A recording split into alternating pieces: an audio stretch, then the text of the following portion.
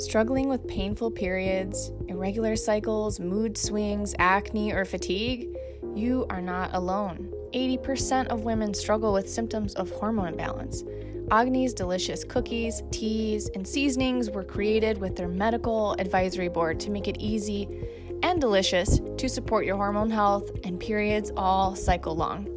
I've been using Agni's treats and teas for the last few cycles. I can honestly say it has made them much more pleasant.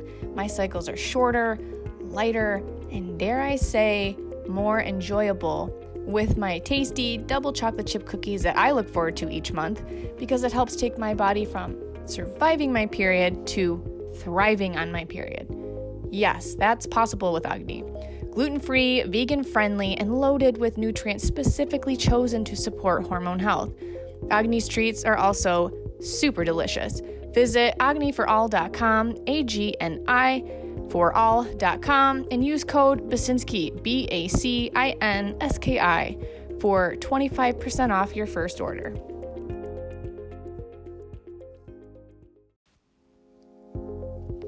Hello, and welcome back to the All Good Juju podcast. I am your host, Brittany Basinski. Today's episode will be featuring Chloe Bear, the Money Coach, founder and creator of the Lazy Investors course, and you guessed it, Money Coach.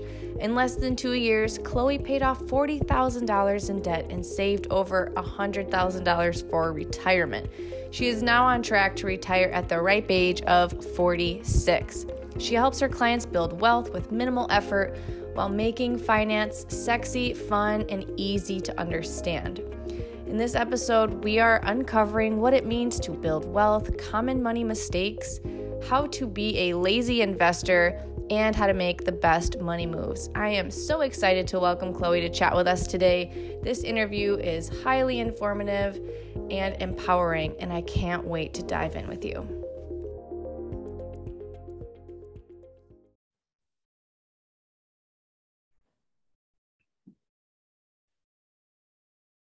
Chloe, thank you so much for coming. I'm so excited to have you. Yeah, thanks for having me. Yeah, so let's start by telling everyone a little bit about who you are and what you're all about.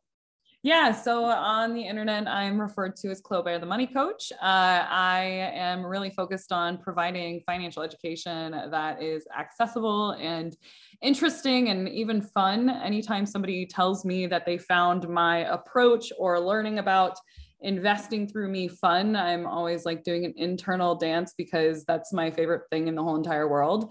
So yeah, that's really what I focus on. I do it through, a bunch of different mediums, but my biggest platforms, I would say, are Instagram and TikTok right now.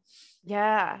Wow. Yeah. I mean, I found you through Instagram, and I have to say that's exactly what I love about you, because I have a right brain. So I'm like creative, numbers scare me. I've never told anyone this, but I failed algebra twice, chemistry once, and anything with numbers, I just cannot.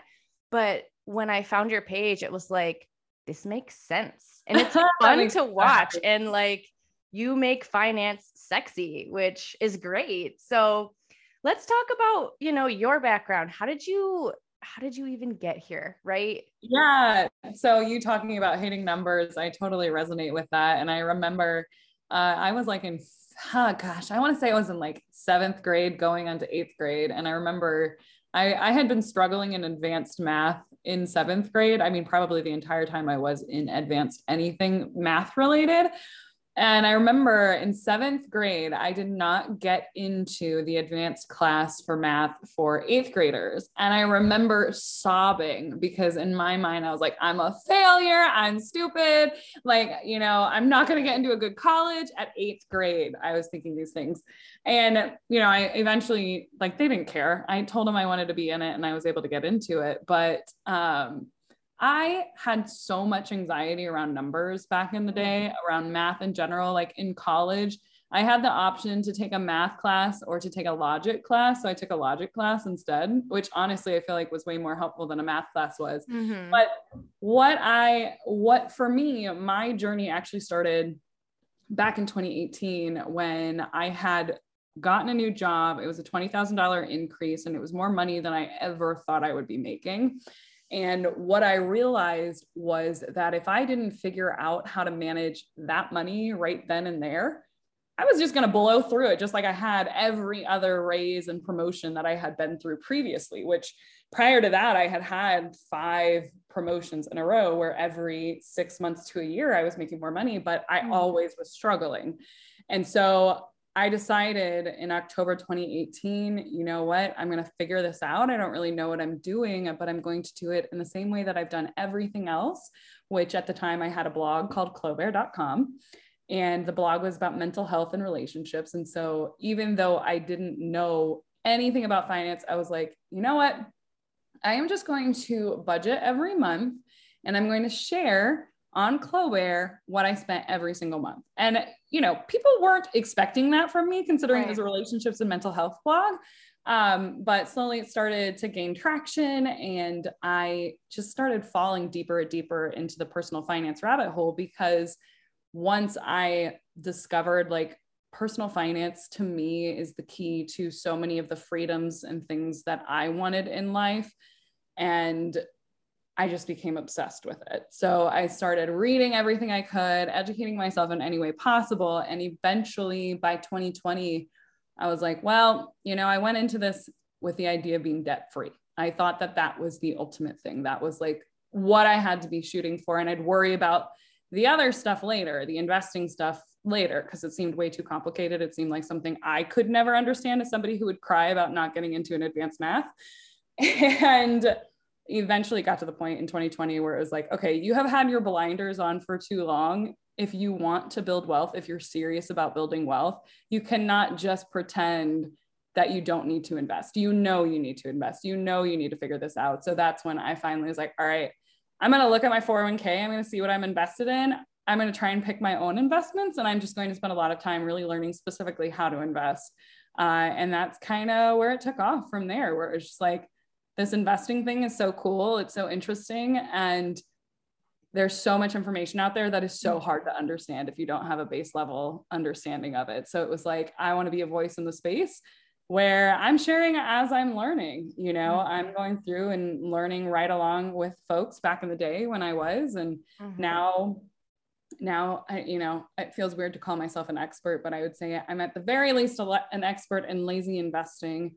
And I love it. I love teaching people how to money and how to invest, because it is scary. It is one of those things where it just feels like it's for other people. It does. It really does. Something I want to credit you on is just your story of getting started. And I hear this a lot, and I talk a lot with entrepreneurs, and just being one myself and knowing like where I started to like where I'm at, just owning that evolution. Like I was a relationship blogger and a mental health blogger. And then I felt that nudge, and then I trusted it.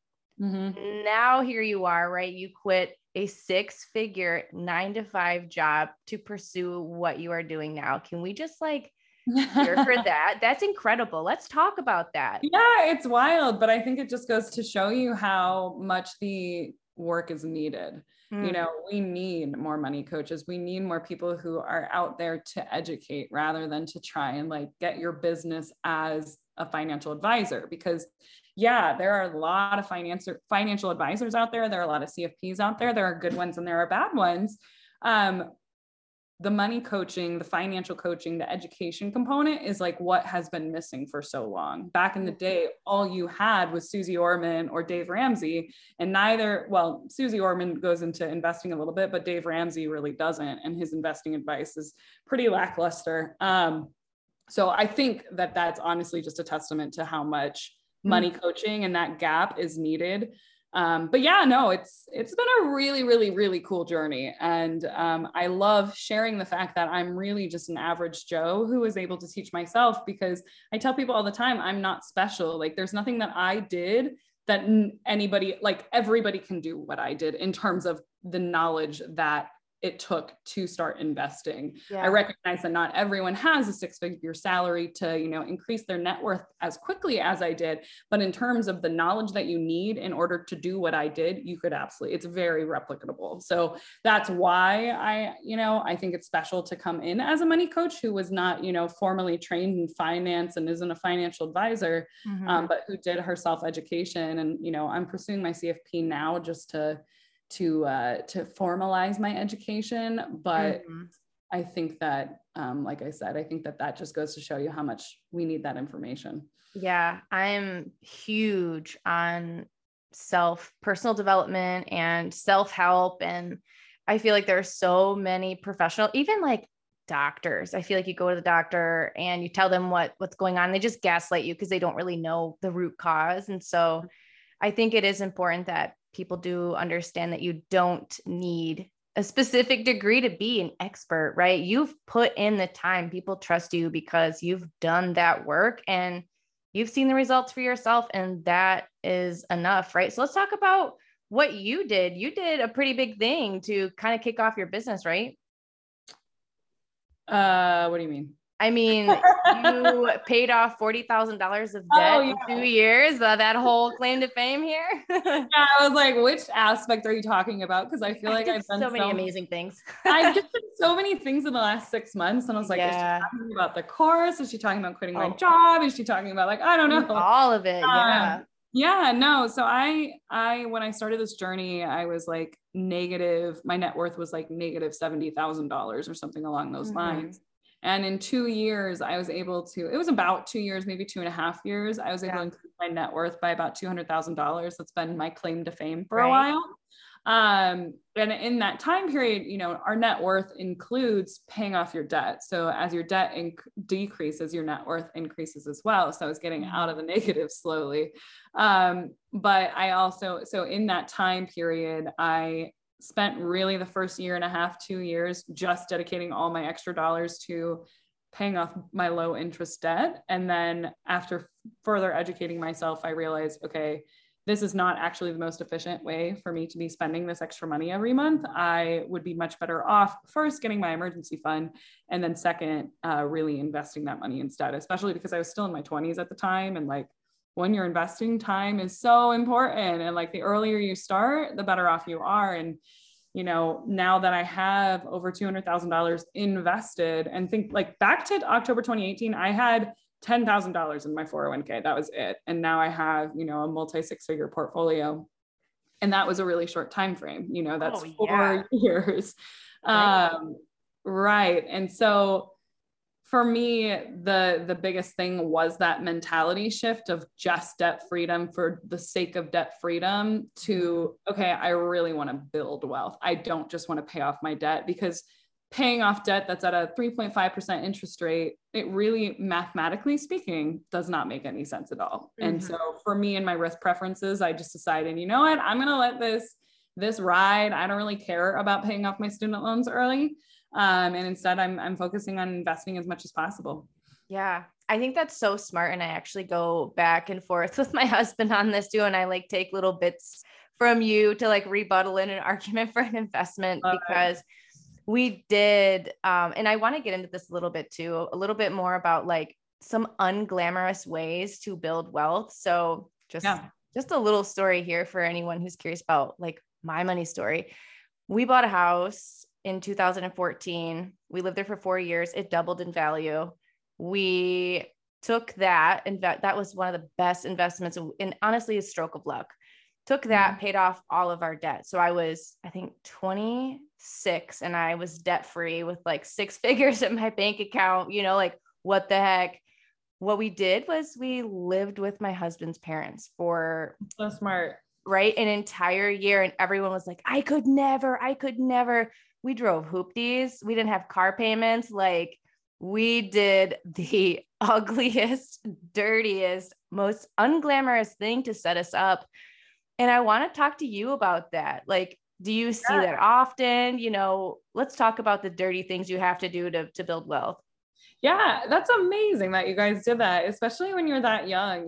Being able to live at home with your parents when you're in your 20s is like still socially acceptable. It's probably a little bit less when you're like married, but still, the fact that you like had that option and took advantage of it is so smart. I love that. And had I been in a situation where like my job was in the same place that my parents were, I probably would have done the same thing, knowing what I know now. But for me, the unglamorous stuff is really in the mistakes that I made. I made mistakes. Yeah, I made a lot of mistakes, especially so when I first started really even dipping my toe into personal finance. I got really good at saving money. And so at one point I had like an extra $5,000 in my bank account, and I was like, that's enough. I don't really need an emergency fund. So it was before I knew enough about personal finance. And instead of investing that $5,000 in the stock market, I decided I was going to invest in my ex-boyfriend's company. And my ex-boyfriend was somebody I couldn't trust when I was dating him. So I don't know why I thought it was a good idea to invest with him. But his company, he would flip houses in Chicago. So he needed private money lenders in order to fund those projects. And so the first time I did it, it went great. I made 20% return. So I reinvested all that money back into his business. And then I had saved up an extra $5,000. So I included that in my investment. Then I sold my car and I put all that money in and invested. So I just kept doing that. And this was all prior to 2020, prior to like me knowing anything about investing. And so I kept doing that, and I was like, wow, this is like too good to be true. Like, I can't believe I'm making these 20% returns over and over again, like multiple times a year. And eventually, anytime you hear yourself telling yourself, oh, wow, this is too good to be true, it usually is. And in this case, it definitely has proven to be one of those things where it's like, yeah, this is probably too good to be true, because it's been over a year since he's paid me for, my investment, thing like that. So it's one of those things where, I learned from it. I now, knowing what I know, I would never invest, $30,000, number one, into my ex-boyfriend's business, but also into a risky investment. Private money lending is risky. It's almost the same as investing all of your money into one company rather than diversifying among several assets. $30,000 of mine, where he owes me about 60, that's a big chunk of my net worth right now. That's something that it does impact me. And if I could redo it, I wouldn't want that much of my money tied up into this level of risk project. But that's something that you learn with mistakes. It's something that you can try to teach it to somebody, but until you've actually been through it, it's really hard for somebody who's like so excited about, oh my God, 20% returns, it's amazing, I can't lose. Well, you're going to learn the hard way. So I would recommend that, you understand the investment, and that in particularly risky projects, only invest money that you're willing to lose. So if I could do it all over again, I'd only put 10 grand into his company, maybe 20. But I still think he's probably going to eventually pay me back. If he doesn't, if he doesn't, I'm not ruined, Right. Like some people put their whole life savings into crypto or new coins or AMC or GameStop and things like that. And, you have to understand the risks, and you have to, if you're going to do that, you have to be okay with the potential risk of losing it all. Yeah. Speaking of mistakes, I'm curious, what are like the top 3 biggest money mistakes that you see in your clients? Oh, in my clients, that's a good question.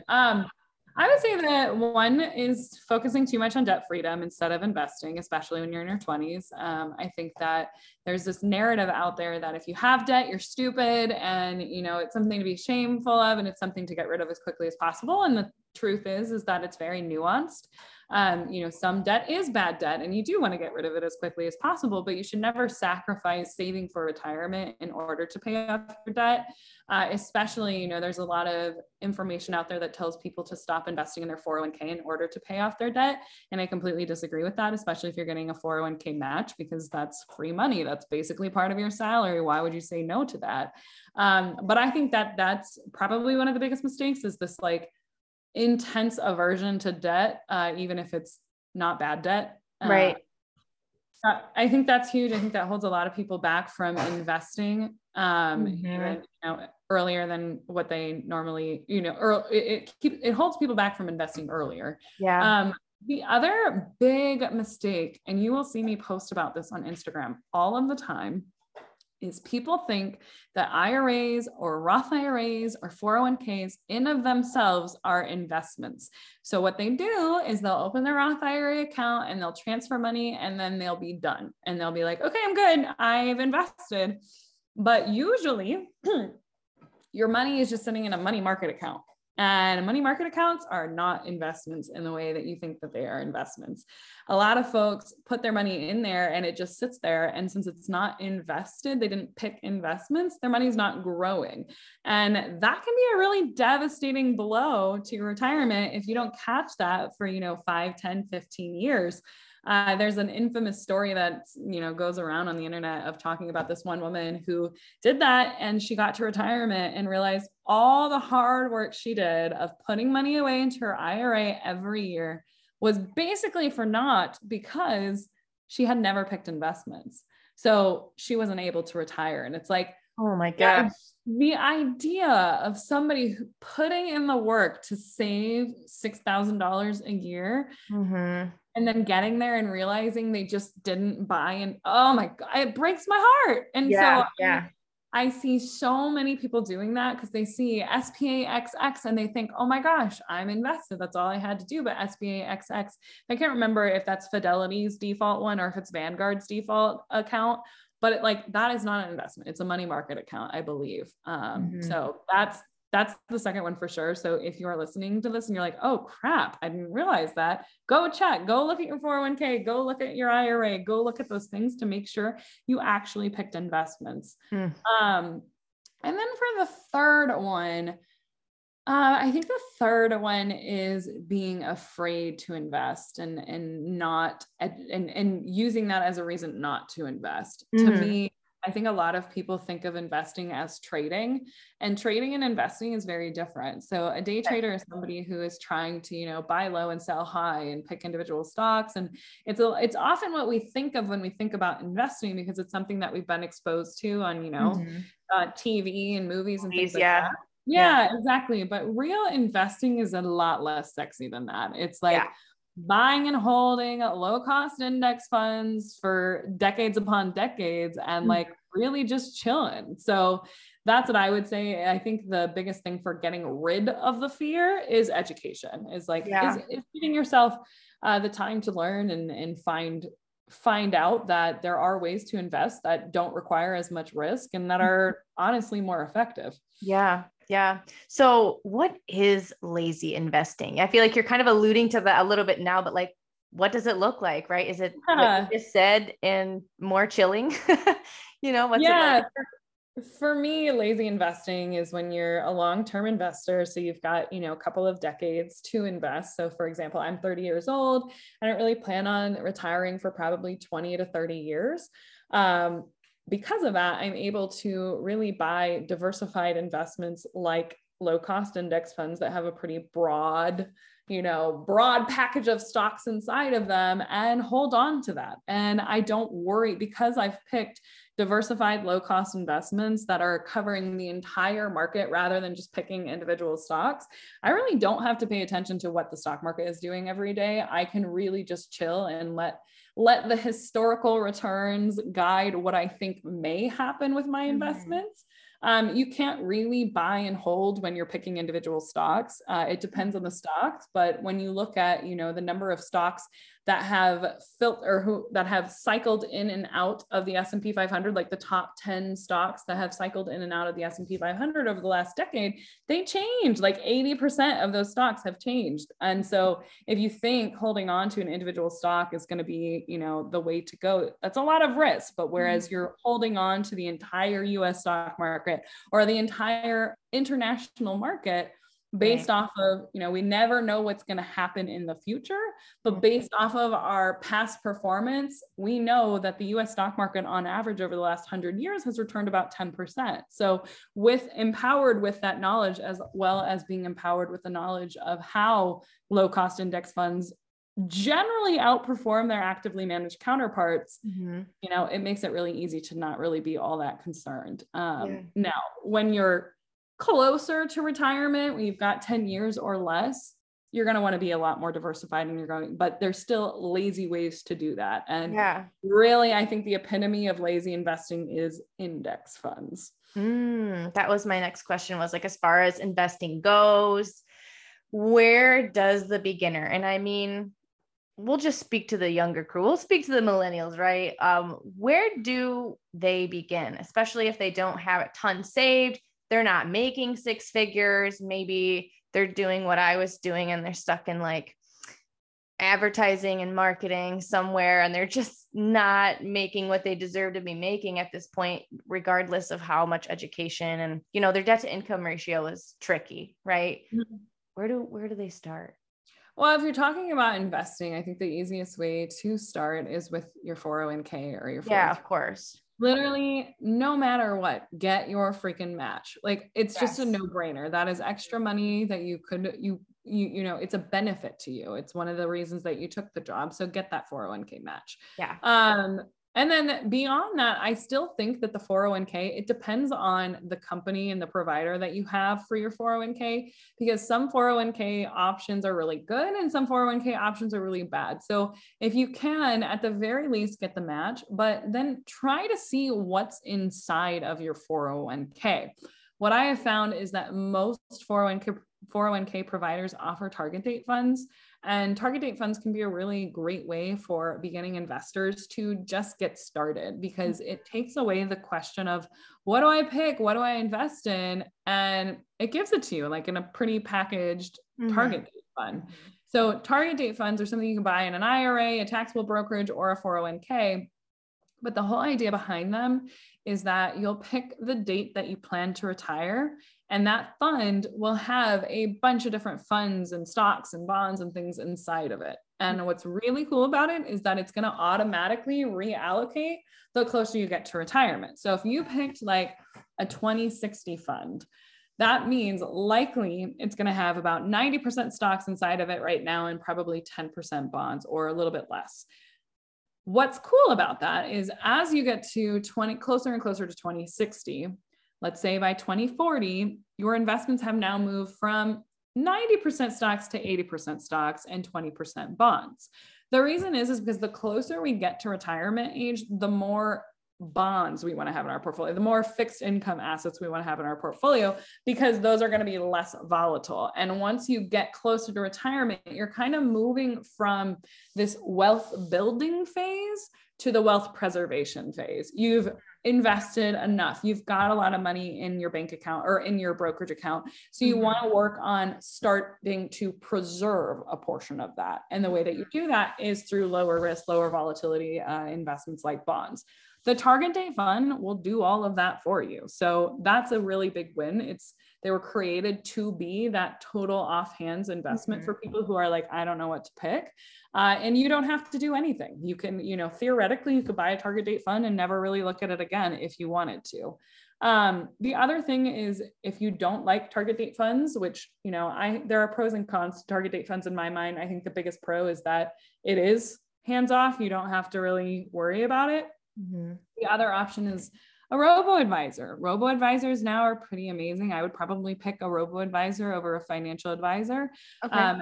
Because a robo-advisor is an algorithm. They're going to ask you a bunch of questions about you, your goals, your time horizons, and things like that. And then they're going to design a portfolio for you. And most of the robo-advisors that I have looked into, they all invest in low-cost index funds. So you're going to pay pretty low fees, and you're going to have really well-diversified portfolios that are made according to your risk preference and time horizon. And again, you don't really have to do anything. You just have to answer a couple of questions, and then they'll recommend a few portfolios for you. So those are really, really easy to get started with, probably even easier than target date funds, because you could, open one in 10 minutes from your phone and be invested in 15 minutes that way. So those are probably the two ways that I'd say, if you're literally at the beginning and you're like, I have no idea what to purchase, right, I don't know what to do, start with your 401k. And if you've done your 401k and you want to open a Roth IRA with a robo-advisor, go for it. It's literally one of the easiest things you can do, and you don't have to know anything about what you're picking. Right. Wow. What's a robo-advisor? Like, you kind of explained, but what is that? So there's robo-advisors out there like Wealthfront and Betterment, M1 Finance, Ellevest. Those are all like probably some of the 4 most popular ones. What it is they're all fintech companies that have created these algorithms that essentially will serve as a financial advisor, even though it's just an algorithm. It's a robot. It's somebody who's going to look at all your data that you give them, and then it's going to spit out suggestions for you. And then once you pick whichever suggestion that they're like, okay, let's say you're like 30 years old and you put that in there, you're a female, you want to retire in 30 years, your risk tolerance is pretty high. They're going to take all of that data and then they're going to push out and recommend a couple of different portfolios for you. So they'll be like, Betterment, I think, has like maybe 6 portfolios for you to choose from. I can't remember off the top of my head, but they'll say, okay, here's one option where we're going to put you in, 90% stocks. And out of that 90% stocks, 70% is going to be US, 30% is going to be international. And then there's further breakdowns. So they'll literally pop out these portfolios that you get to pick just based off of the questions that you put in. And generally what I have seen is they're really good at making sure that you're really diversified.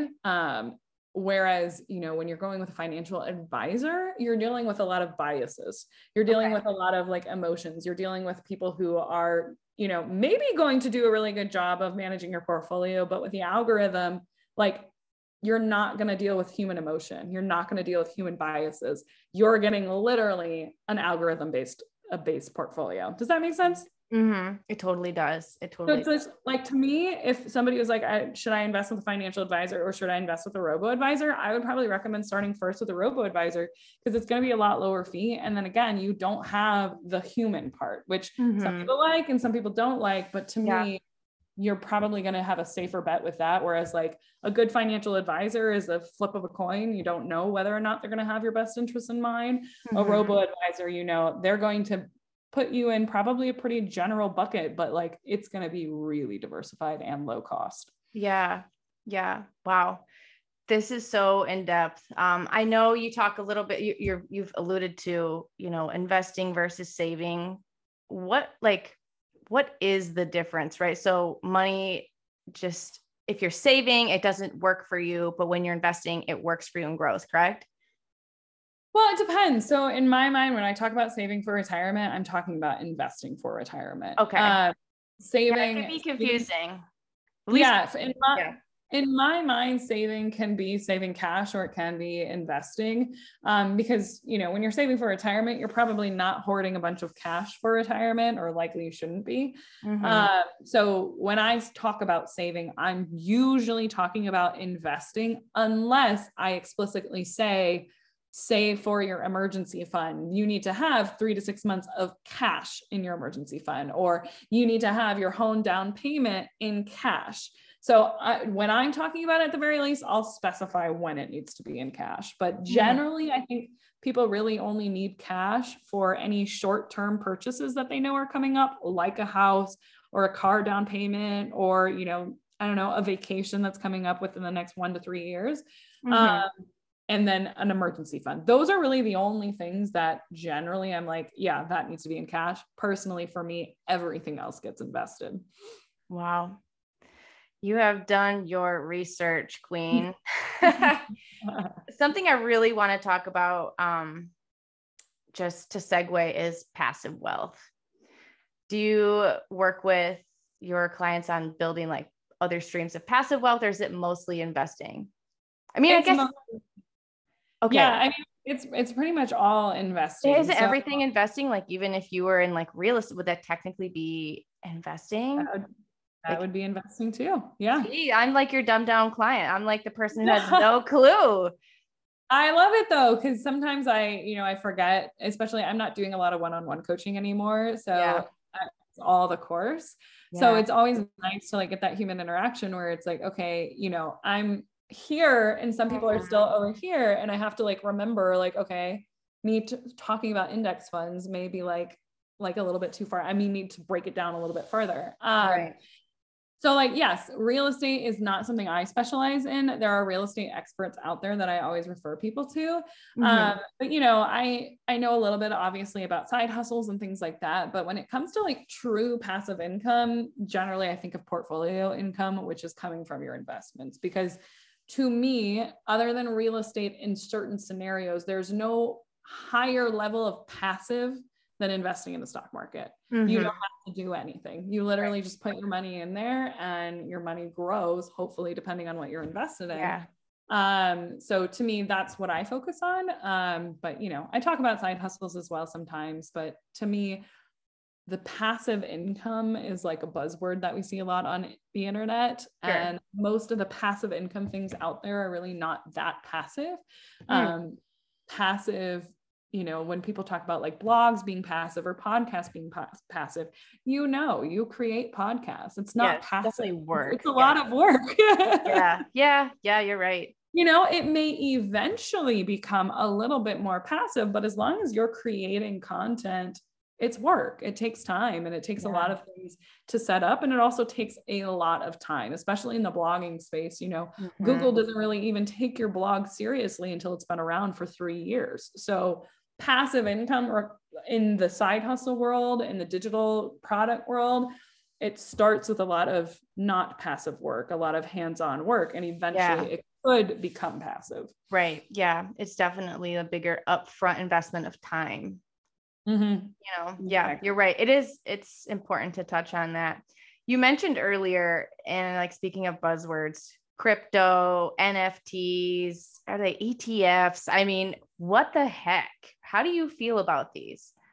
So ETFs are, I wouldn't put them in the NFT or the crypto bucket. Crypto and NFTs are very like speculative investments. We don't really know what's going to happen with them. And what I think about specifically crypto is, for me, because of the level of volatility that's involved with crypto. And like, when I talk about volatility, it's just the price, you know, shooting up extreme and going down extreme. That's going to continue probably for a really long time. And with the level of volatility that crypto is at, you know, you have to be ready for that. If you want to invest in crypto, you need to understand the risks of investing in crypto. Then proceed as you want. Just make sure that you're making an informed decision when it comes to crypto. So personally, for me, I only invest money that I'm willing to lose in crypto. NFTs, probably an unpopular opinion, I do not like NFTs right now. I think there's something that in the future they could be. I do think that our society is moving towards more digital everything. So I think that there is definitely some possibility and potential in the NFT space, but I don't think we're there right now. The number one way that people get scammed in the crypto space is through these NFTs.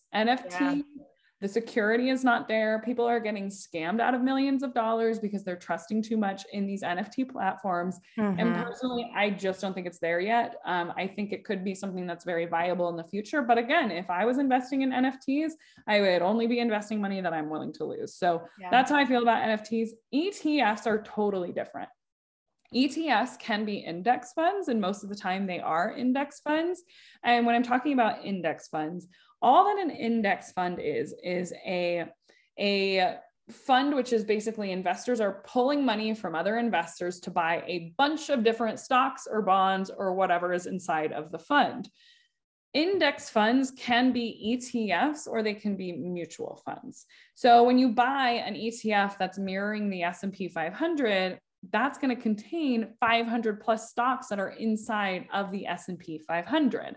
So an ETF, if you're investing in index ETFs, they're going to be just as, you know, safe or what's the word I'm looking for? Generally, when I think about index funds, I think of them as middle of the road investments. It's like medium rewards and medium volatility. You know, it's kind of like right in the middle. If you look at cash on this end, way at the far left of like low risk, low returns, and you look at crypto as high risk, high returns, I like to think of broad-based index funds as sitting kind of right in the middle.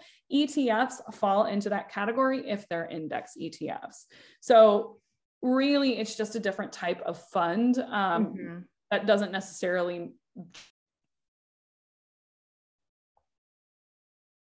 Okay, so EFTs are really just another form of an investment that's in the standard investment world. So when you're investing in ETFs, generally most ETFs are passively managed index funds, which just means that they're going to contain things inside of it that are going to mirror an index. And an index is just really a fancy word for a grouping of stocks. Mm-hmm. So you hear about like the S&P 500 all of the time. Right. The S&P 500, all that is a grouping of 500 of the largest stocks in the US market. So when you buy an S&P 500 index fund, whether it's an ETF or a mutual fund, it's going to contain all the 500 plus stocks that are inside of the S&P 500 inside of it. So ETFs, there are some risky ETFs out there. So if you see like leveraged ETFs or commodity ETFs or certain sector ETFs, those can be a little bit more risky than your standard broad-based, index ETFs. Mm-hmm. But generally, like I said, I wouldn't really loop it into crypto and NFTs. Those are like, those are a guessing game in my opinion. And there's a lot more volatility, but with ETFs, you can buy the exact same mutual fund as an ETF a lot of the times, especially if you're investing on Vanguard. Yeah. Interesting. Me personally, I've been really freaked out to invest in crypto. I know some of my friends, I'm an old soul. So I'm a late adopter. I'm big. I know like it takes risk, right? High risk, high reward. Typically, sometimes, right? It just depends. When it comes to this, I'm just like, I'm going to wait and let the mistakes happen. And then I do see the issue with scamming and I'm like, oof, I'm going to sit this round out and see what happens. And I think that's fine.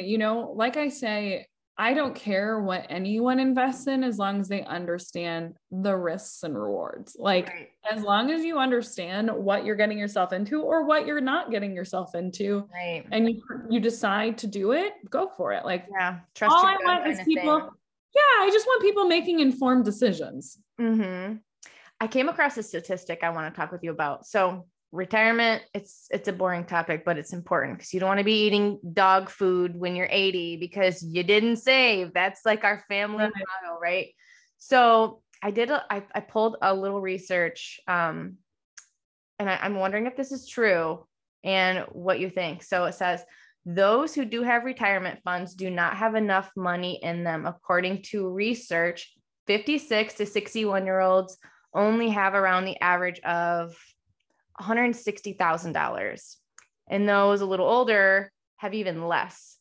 So if that money were turned into a lifetime annuity, it would only amount to a few $100s a month.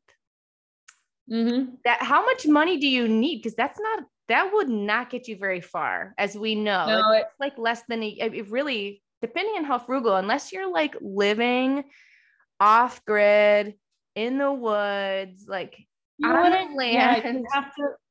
would have to live with family or somebody you would have to take in. But that's true. The statistics around retirement and there's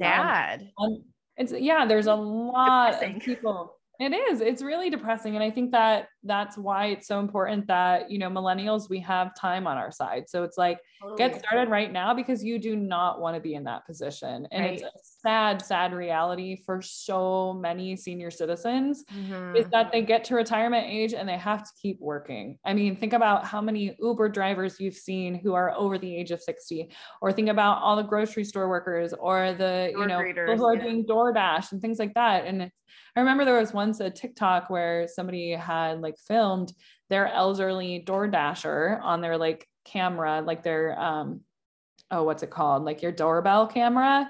And they were like, oh my God, I just had the cutest DoorDash delivery guy. And it's like, that's not cute. That's sad. It's sad that we don't take care of our elderly here. For me, and this is probably an unpopular opinion in the United States, I would rather pay a higher tax rate for sure to ensure that everyone not only had access to healthcare, but everybody could retire pretty much no matter what, and that people could go to school for either free or way discounted in comparison to what we currently have. To me, I would happily do that because this is the sad reality of a lot of retirees, especially because if you think about it, it just wasn't that long ago where we went from the employer being responsible for people's retirement to you being responsible for retirement. And the education system never caught up. You know, once pensions were pretty much eradicated, it's not like then everyone got sat down and explained, okay, now that you can't rely on a pension to fund your retirement and you probably can't rely much on Social Security, nobody was like, this is what you do instead. Instead, it's just like, hey, this happened, good luck. And so many people just kind of hoped that things would work out, but it didn't work out. So if you are in your 20s or if you're in your 30s and you're saving for retirement now, you will probably be fine. But it's the sad reality for a lot of people is that they didn't start then and they didn't wait. They waited until their 50s or their 60s. They may not be able to retire because yes, with $100,000 or, you know, whatever it is, that's not, you know, that's not going to fund your retirement. It can't. It'll supplement it. You'll be able to take out a couple $100 a month or buy an annuity that'll pay you a couple $100 a month, but it's not going to allow you to, you know, not need assistance. Yeah. And I'm curious, I mean, I'm sure this depends on everyone. Everyone has a different lifestyle, right? They live a different lifestyle. Is there around a set amount that we should have when we retire? Yeah. So there's a very, very simplified rule that a lot of folks use to ballpark it. And basically what you do is you take the amount of money you want to spend the year you retire and you multiply that by 25. Now, a lot of people forget about inflation when doing this. So when I say, think about how much money you want to spend, you have to think into the future. When I am 60 years old, how much money will I need to spend? And there are some great online calculators. One that I love is Bankrate's retirement calculator with inflation. So you can literally say, okay, in today's dollars, I want $100,000 a year in order to be able to retire. Well, you plug that into the Bankrate. And if you plan on retiring in 30 years, $100,000 in today's dollars, maybe $400,000 by the time you retire. So you would then need to take that $400,000 that you would spend in retirement and multiply that by 25. Wow. And that's generally how much money you would need in order to retire. I had no idea. But it's the 4% rule if anybody wants to look further into it, but it's basically, so 4% is the inverse of 25. So if you just take, like, if you want to spend $100,000 a year in retirement, you take $100,000 and times it by 25. And that's really, like, in my mind, I think of it as like, that's the bare minimum you need to be saved for retirement. Yeah. I fall into the category of, I just have someone that, I mean, this is really empowering me. We have someone who just manages everything. And I, like, the finance bit has never been my cup of tea, but I am feeling more empowered now to learn about it as a woman, just in case, you know, I just need to know, right? It's important. Because like I said, there's good financial advisors out there, but there are a lot of bad financial advisors out there. And especially if you're working with like one of the big box financial advisor firms like Northwestern Mutual or Edward Jones. Those are some of the worst ones out there, but they're such common household names that everybody uses them. So that's what I'd say is, like, of course, there are always going to be people who want someone else to manage their money for them. And that's fine, but it never hurts you to educate yourself at least on the basics so that you can see what they're investing in for you, so that you can understand those conversations that you're having with your financial advisor, rather than going in there and just kind of like nodding along as they, like, you know, they jargon you. Right. No, they totally do. Our guy we used to have, we were not with him anymore. It was a guy from Edward Jones, and he came door to door to our house. And like, he came with like a broken hand, and like, we just felt so bad for him. And like, it was this whole thing. We're not with them anymore. That was, I mean, gosh, when we started that whole situation, I think it was like 24 years old. So like, that was a while ago. It's great that you started when you were 24 years old though. And like, you know, what I have found, and this is why I'm like, just get the basics, because I have had people who went in, they'd been with their financial advisor for years. And then we looked at what they were actually invested in, and their financial advisor had half of their money sitting around in cash, or the other half working, in, like, or the other half in a target date fund. And it's like, you, by the very definition of a target date fund, you do not need a financial advisor to put you in a target date fund. You can go buy a money coach. to teach you how to do it yourself. Yeah, no kidding. Yeah. So is that what your course is all about? Like self-empowerment and like really figuring out how to do this stuff yourself? Yeah. So the Lazy Investors course is literally just everything that I've talked about today, just teaching you how to do it for yourself. Yes, you could pay a 1% fee to a financial advisor for the rest of your life, or, you could invest in yourself one time for a course and literally learn how to do it yourself and like make educated decisions all by yourself. So that's my whole goal. Even when I was coaching one-on-one, my goal was always to get my clients to a point where they don't need me. I don't want you to paying me for the rest of your life to teach you how. I want to teach you how to do it yourself so that you can make informed decisions and you can decide what's best for you. Because at the end of the day, no one, not your financial advisor, not your spouse, not your dad, no one is going to care about your financial situation more than you're going to care about it. So that's where really what my focus is just helping people, understand their options and be able to make informed decisions. Yeah, it's so empowering. I feel the spark for sure. I'm going to end with some fun questions. Just a couple. What is your favorite money book recommendation to build wealth or to invest? The one that this isn't really an investing book, but it really changed my perspective on money is I almost said the Millennial Next Door, the Millionaire Next Door. I used to be a big spender and money would just like burn a hole through my pocket. And once I read The Millionaire Next Door, I realized just number one, how achievable becoming a millionaire is if you just pay attention. But it also just really painted a new light on, what being a millionaire really is about. So I highly recommend that, especially if you're looking for like a mindset shift. That's funny because my next question was, what do most millionaires have in common when it comes to their finances and money, in your opinion? Most of them became it through their 401k. Oh. So one of the things I read both in, I think it was The Everyday Millionaire and the Millionaire Next Door, is that shockingly enough, most people hit $1 million first in their 401ks. Wow. Isn't that wild? Yeah, that is wild. And this is funny too. I didn't realize that you started out with a mental health blog, but my other question was your favorite ritual to support your mental health. Cause I love asking this question to anybody. It applies to everybody. I love it. So anymore, my favorite ritual is going to the gym. And I am now, as much as I hate to say it, I am now a CrossFitter. Oh, don't hate it. I love that for you. Girl, I am obsessed. So fun.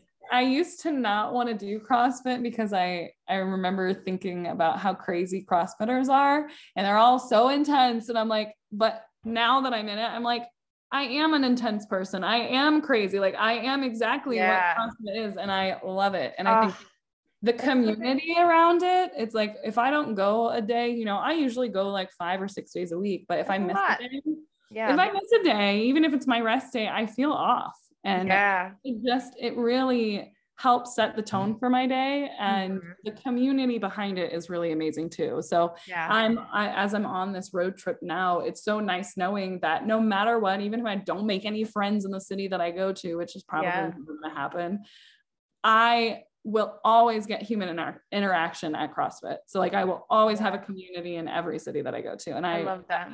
It's really good. I love it a lot. And like also just the focus on building strength rather than just looking good. Empowering. It's really powerful. My next question was, what's your healthiest habit? But I feel like we just answered that. That is probably my healthiest habit. I'm definitely working on other things. Like I'm trying to become a more spiritual person. It's something that doesn't come natural to me. So I hired a coach specifically for my spiritual growth. I would say right now, CrossFit is probably my healthiest habit. Because I'm not sure I have enough healthy habits to brag about right now. Well, you're working on it. All right. Last question. What is your favorite way? This is one of my favorite questions. Your favorite way to elevate or conserve your personal energy? I feel like this is just the money question. No pun intended. how I protect my energy? Yeah. Do you like to elevate it? Like, what do you do to get yourself like jazzed? Or what do you do to like, you know what? I'm going to set a boundary.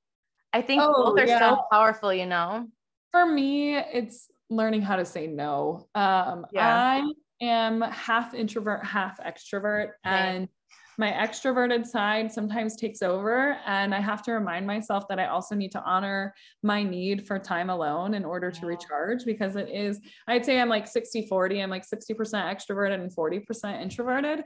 And so a lot of the times I'll overbook myself, I'll overschedule. I remember it used to be like when I lived in Chicago before the pandemic, I would have like 4 to 5 social events a week. And like thinking about that now, I'm like, I can barely handle like 2 a week. Yeah, so no, I hear you. I think the pandemic for me was a gift in that way, in that all of a sudden I had no plans for months at a time. And for the first like 6 months of the pandemic, I was like living my best life. I was like sleeping better. I wasn't drinking very much. I was, reading for fun and pleasure and things like that. So it really helped me realize just how happy I am when I do have more balance. And so I've been trying to maintain that. And now I can really tell when I have been too socialized and I need to like take some time back and really spend some time by myself. Oh my God, you're speaking my language. I think it's called ambivert. An ambivert, yeah. Yeah, that's exactly what I am, where I am very social too, but like after I extend myself, I need at least a good 11 days of nothing, not even a dog. Like I don't want a person breathing next to me, like alone. Yes. Oh yeah. Especially if it's been like I'm coming back from a conference or something, it's like, I need a month off. Yes. No, totally. I hear you. Well, thank you so much. This has been really empowering and I appreciate it. How can people connect with you? Because they're definitely going to want to, trust me. So I'm on Instagram and TikTok at Chloe Bear Money Coach, and Bear is spelled B-A-R-E. But I also have, a free guide where if you wanted to get all my recommendations and you wanted some templates and journal prompts and like my favorite tools and things like that when it comes to starting your money journey, you can also download that for free at thelazyinvestorscourse.com/guide. But yeah, I'm pretty accessible on Instagram and TikTok. So, hop over and say hi. Yeah. Thank you so much. This has been a dream. I'm so excited and again, so empowered, and I'm actually going to snag that myself as soon as we get off. So I guess. Yeah. Thank you, Chloe.